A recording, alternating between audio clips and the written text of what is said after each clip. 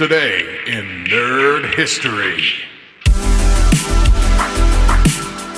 Hey there, fellow nerds and nostalgia enthusiasts. Today is January 31st, and we've got some juicy slices of pop culture history to savor. Let's dive in. First off, let's swing back to 1984, a monumental year for our friendly neighborhood Spider-Man. Picture this: Spidey struts into the Amazing Spider-Man issue number 252, donning a snazzy black suit, a stark change from his classic red and blue threads. This wasn't just any fashion statement, it caused a stir among the hardcore comic fans. Blasphemy, they cried, comparing the iconic status of Spidey's original getup to that of Superman and Batman. But hold on, there's a twist. The creators revealed that this wasn't just fabric, it was a sneaky alien symbiote. Spider-Man battles to ditch this clingy outerwear, only for it to come back with a vengeance as the infamous Venom. Talk about a wardrobe malfunction.